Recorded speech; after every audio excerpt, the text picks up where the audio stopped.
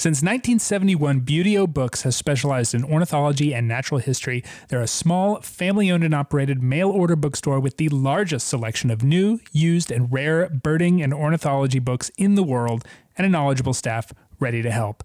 Find field guides, travel guides, ornithology, natural history, humor, even children's books to inspire the next generation's love of nature. Visit buteobooks.com to find everything you're looking for, and ABA members receive 10% off.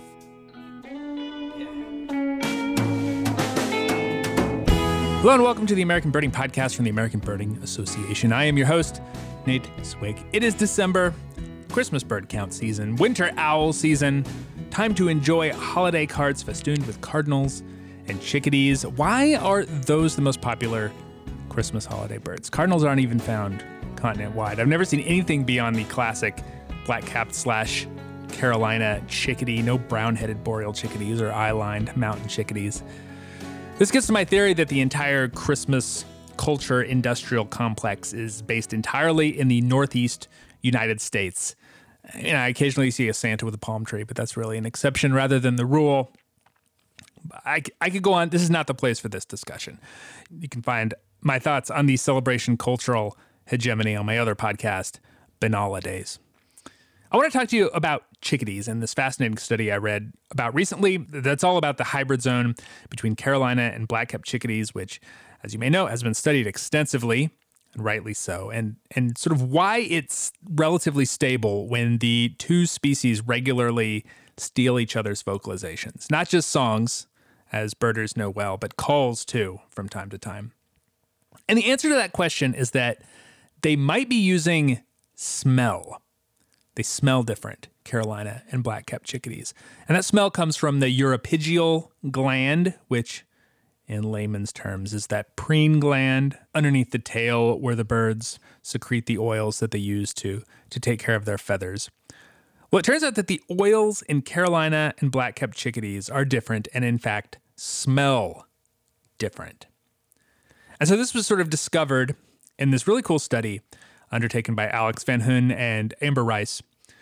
They captured chickadees from the hybrid zone, and they placed them in a simple maze, like a Y-shaped maze, that contained the odors of one or the other species. And they sort of measured how much time the birds spent in each arm, the arm that smelled like a chickadee and the arm that didn't, or maybe smelled like a different species of chickadee. And as you might expect, they actually spent time in the arm, or perhaps the armpit, of their own species, which suggests that they recognize and prefer that smell. So perhaps odor plays a role in speciation, and if so, to what do hybrids smell like? Are they different and therefore unattractive? Is there a market for bird deodorant? Fascinating questions. More evidence that birds use smell way more than we always thought. Lots of future research opportunities, and all I know for sure is that Carolina and black-capped chickadees will undoubtedly add their 2 cents. It is the last month to celebrate Pileated Woodpecker as ABA's Bird of the Year. What a great Bird of the Year it's been. I have one last story to share from a listener. Gaspard Tanguay Labrosse from Montreal, Quebec, is the host of Tout à Oiseau, the most popular birding podcast in the ABA area in French. He talks pileated woodpeckers, CBCs, and COVID birding. It's very seasonally appropriate. That is at the end of the show. But first, an encore interview with the greatest hawk watcher in North America and arguably the world, Jerry Liguori. We first ran this back in 2018. It has been a while. I hope you enjoy it. All that after this week's Rare Birds. This is your Rare Bird Focus for the end of November 2021. After a week without first records, we're back in business at the end of the month with a couple exceptional ABA area rarities thrown in as well. I will start with the latter. What looks very much like yet another small-billed Alania in the ABA area was photographed this week in Waukegan Beach, Illinois, just north of Chicago. Interestingly, it was fewer than 50 miles away from what is widely accepted as the ABA's first record of this highly migratory South American flycatcher. That was in April 2012. This is the ABA area's third small-billed Alania this year, following birds photographed in Texas and Quebec. Hard to say what is going on here, but this small-billed Alania invasion, such that you can call 3 individuals an invasion, is definitely one of the rarity stories of the year. Speaking of Quebec, a Eurasian tree sparrow at Saint Bartholomew is a first record for the province, although perhaps an anticlimactic one. This brings Quebec's potential first for 2021 up to 5 total, which is tied with New York for the most this year. Other first records to note, a hen king eider, which I guess technically makes it a queen eider, was found in McLean County, North Dakota, where it is a state first. Kentucky gets off the schneid with their first state first for 2021, and Anna's hummingbird coming to a feeder in Louisville. If Rufus hummingbird is the most common winter hummer in the East, Anna's is increasingly part of that sort of second tier. And to Kansas, where a Couch's kingbird in Lyon County is a first there, almost certainly an underreported bird given their similarity with some of the other yellow-bellied tyrant flycatchers. Those are the highlights in the rare bird world this week. If you want the entire roundup, check out the Rare Bird Alert on Fridays at aba.org/RBA, or get those rarities as soon as they happen on the ABA Rare Bird Alert on Facebook. Within the community of birding, there are these sort of sub-communities, people whose birding interest is focused on certain groups of birds, and perhaps none are as well established as hawk watchers. The hawk watching community in North America is close-knit and passionate, and one of its undisputed authorities is Jerry Ligori of Salt Lake City, Utah. Jerry is the author of Hawks at a Distance and Hawks from Every Angle, two of the most influential family-specific field guides out there in North America, and the co-author of many more. He is the 2017 recipient of the ABA's Robert Ridgway Award for Publications in Field Ornithology. His articles have appeared many times in ABA's Birding Hit magazine, and the June 2018 issue features his raptor photography with 3 different commemorative covers. First time we've ever done that. Welcome, Jerry. Thanks for joining me. Thank you for having me. It is very exciting to have 3 covers. I've never seen that on any magazine, so that was just a huge compliment. Yeah, they're really great images too. I got the barn owl one sent to me. I'm actually kind of partial to that one. That one's my favorite, but they're all beautiful. Thank you. Your name is synonymous with raptor identification and hawk watching in North America. You've been at it for decades. What was it that first attracted you to these birds, and what is it that you still love about them? You know, of course, I love the way they fly. I mean, especially on migration. I just love to watch migration more than anything. But the first spark, per se, was my friend Mark Horowitz pointed out some turkey vultures to me when I was 17, 16 years old. And they just got off the ground in front of us. I guess we spooked them in a work truck. And they just started to soar and kind of sway so effortlessly right in front of us. Just the way they got up and just had no problem. I mean, they flapped maybe 3 or 4 times and then just started to float above us. And I was just mesmerized by their movements. So I know turkey vulture isn't a raptor, but it definitely got me hooked on watching birds fly and move. And then, this same friend of mine showed me a red-tailed hawk the next day. He said, "Oh, I have red-tailed hawks nesting across the street. You got to see those." And this red-tail came flying out of the field, over the field, and screamed. And I guess it had a nest. We didn't know better at the time. Yeah. But I was just like, whoa, wow, listen to that. Look at that thing. That is, so just, their power and the way they move. That's really what got me hooked.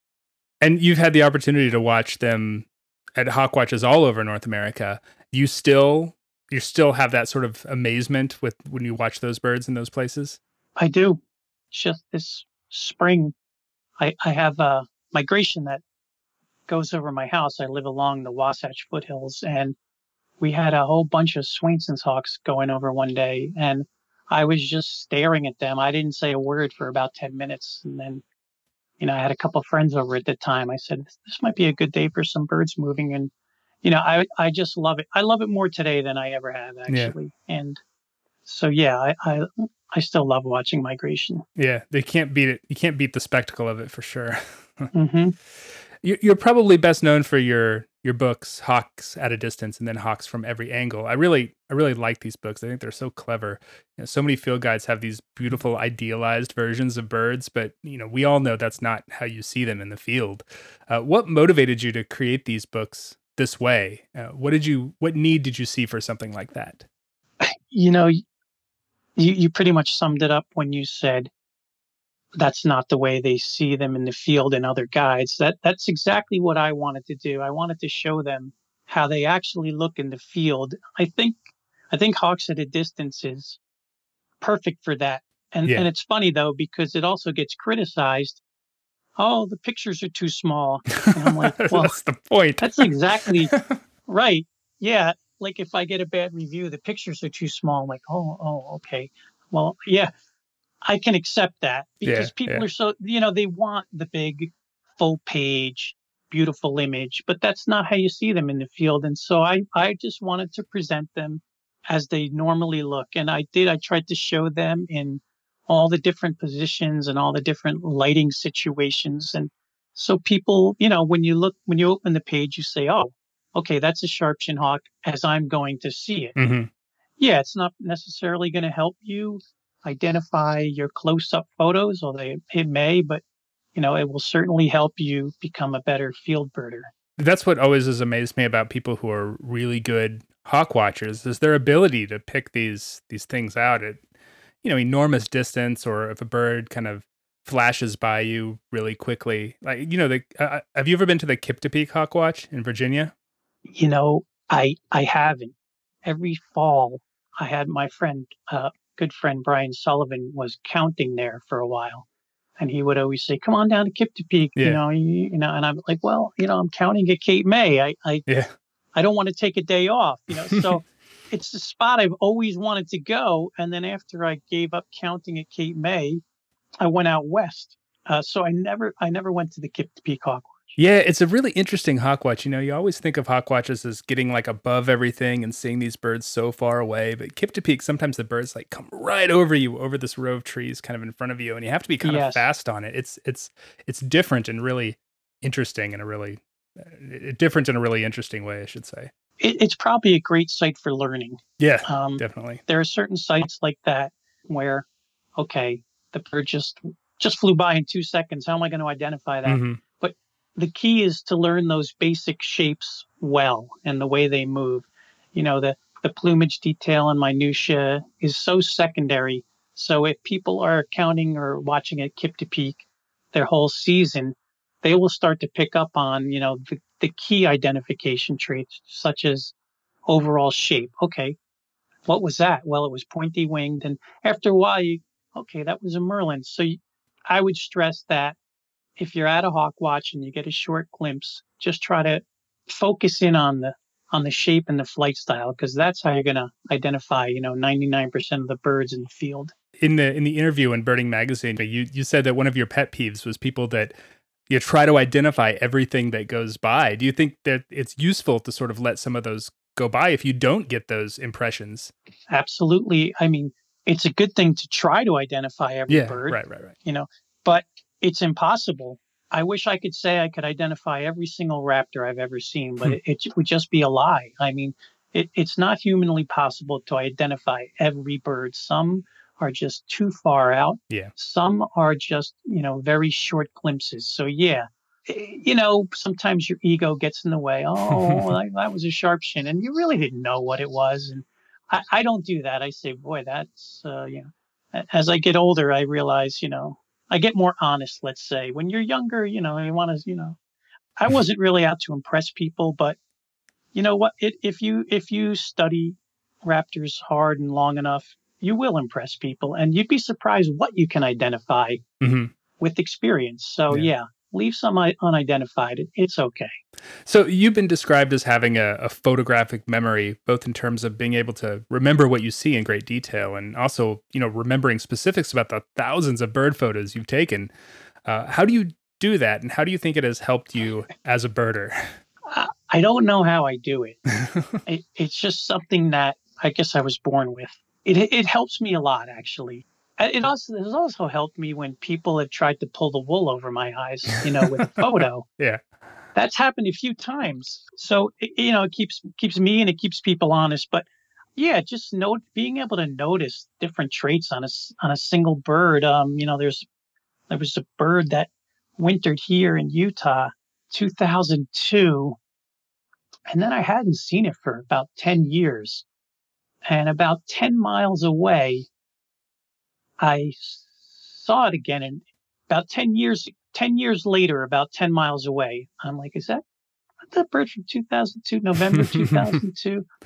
And, as I took a couple pictures, I said, yeah, that's the bird. I matched it up and I said, oh, that's kind of valuable just in your own individual database in your head or what, just for logging sightings. And when you're counting hawks and you get to recognize the locals, things like that. The ghost shoots had a bunch of golden eagles, about 3 golden eagles that were local and never migrated, but they looked like they were migrating many times. Right, right, right. Oh, no, that's our adult, that's got this little thing in the wing. And yeah, but I don't know how I do it, honestly. Just something you're fortunate to have. Yes, and it's fun.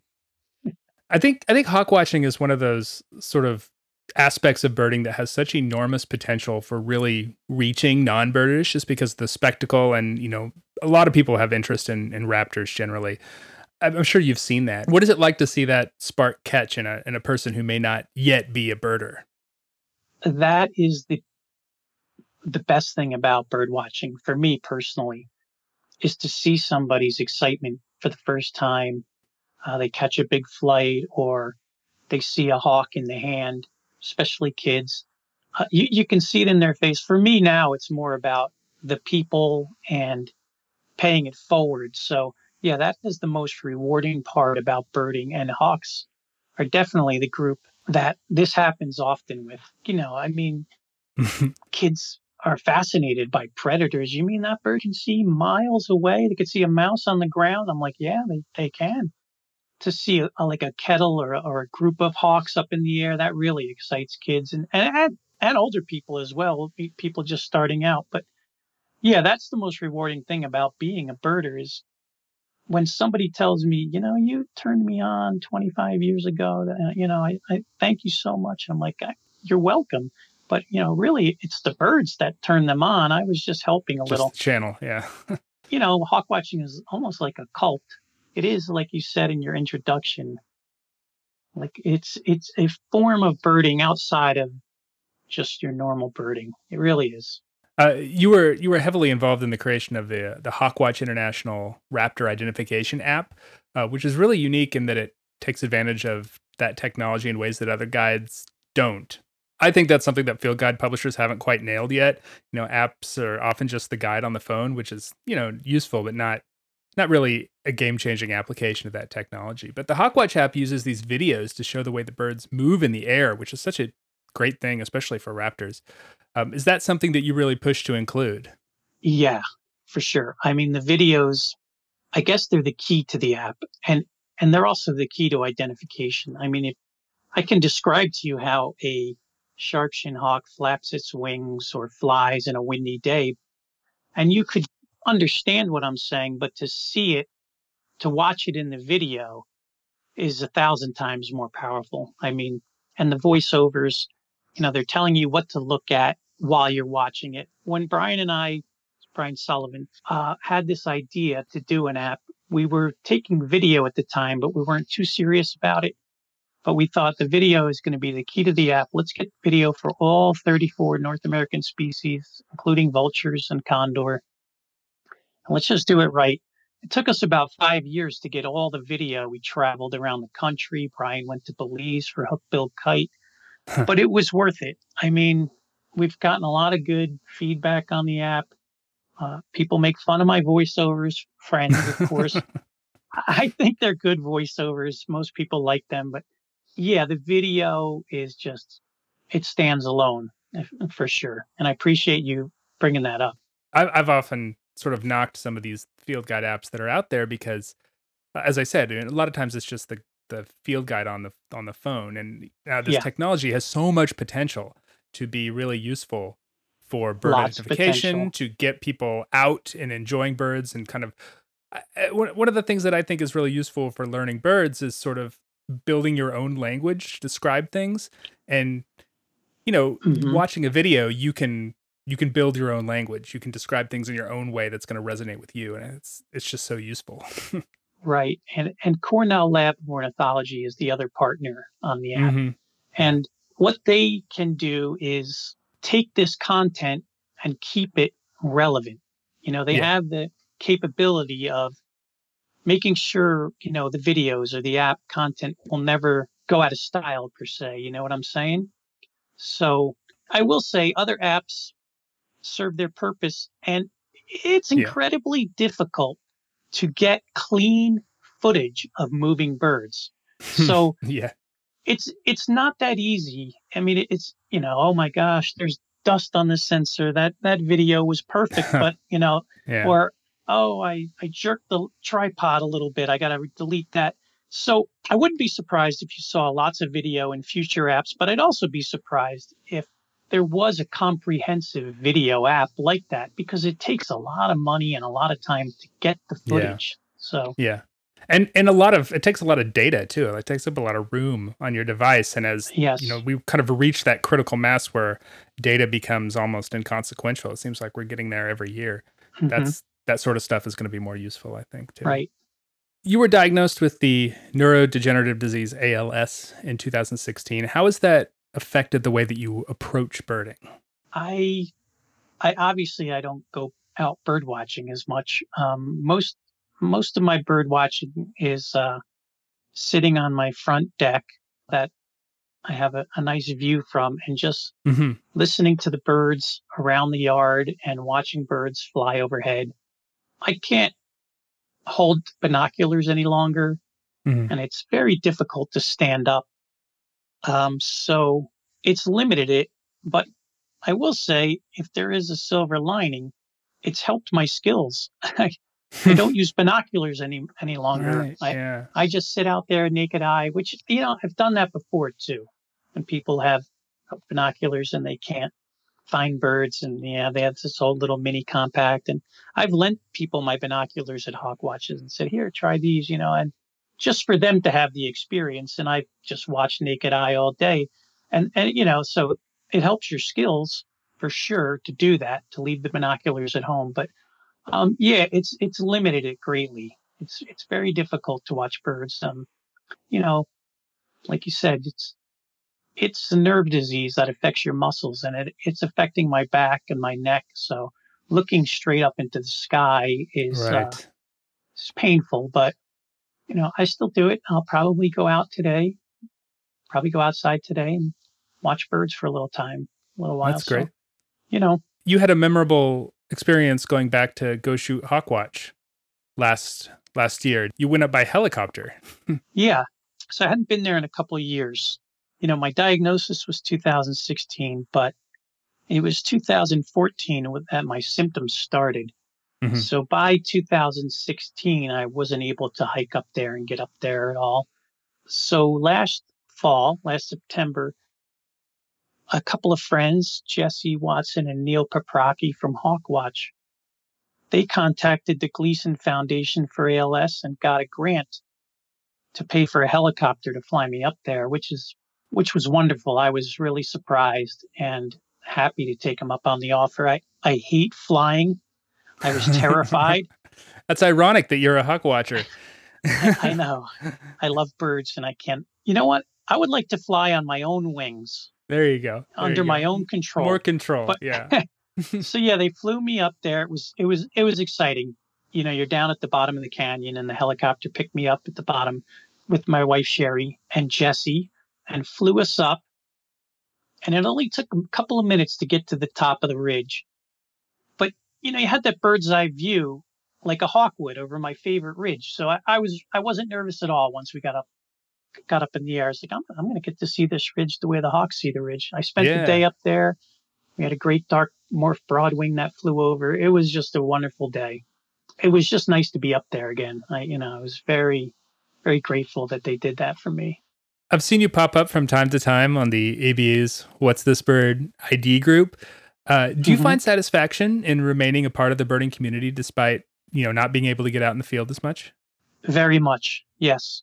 I still enjoy helping people, especially with their IDs. I actually did get off all the bird sites recently.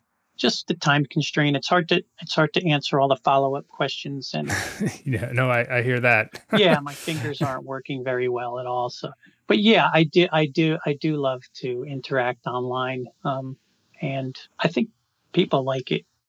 Oh, yeah, absolutely. I think they do. I mean, oh my God, I was looking through this book and I realized the author answered the question. That's wonderful. I'm like, Yeah. oh, I'm just a regular schmo like everybody else, just happen to have my name on some covers, but it's funny. It's nice to get that reaction. Yeah. What do you see in the future for raptors and hawk watching specifically? I like that there's a lot of young raptor watchers out there. Well, hawk watching will always be there, but I hope you need the young people to be interested. And there are a lot of young people out there, and they're all savvy with technology. And I think there's going to be a lot more video down the road and learning tools. People are still discovering new sites to watch birds. So I think I think the future of hawk watching looks great.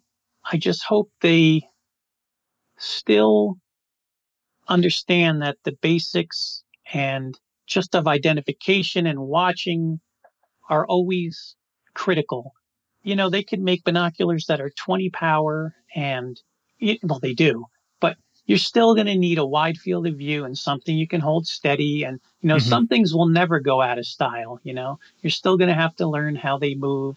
So, I just hope there's people out there that are, and I know there are, studying like I studied them. And there'll be new books and new experts. And I think it's wonderful. Jerry Ligori is the author of Hawks at a Distance and Hawks from Every Angle. His photography is featured in the June 2018 issue of Birding Magazine. There are 3 covers. You can get all 3 with a $75 donation to the ABA's nesting season appeal. Thanks, Jerry, for providing all your photography for that stuff. And thanks so much for talking to me. Oh, yeah.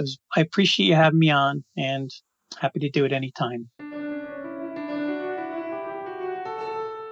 Since I know you love long and intricate series of words, let me tell you a COVID-19 Christmas bird count pileated woodpecker's story that should make for a great basis for your concluding shenanigans. Let me take all of your listeners back to Christmas bird count 2020 as we were in the midst of what was in Montreal, where I'm from, the second wave of COVID-19.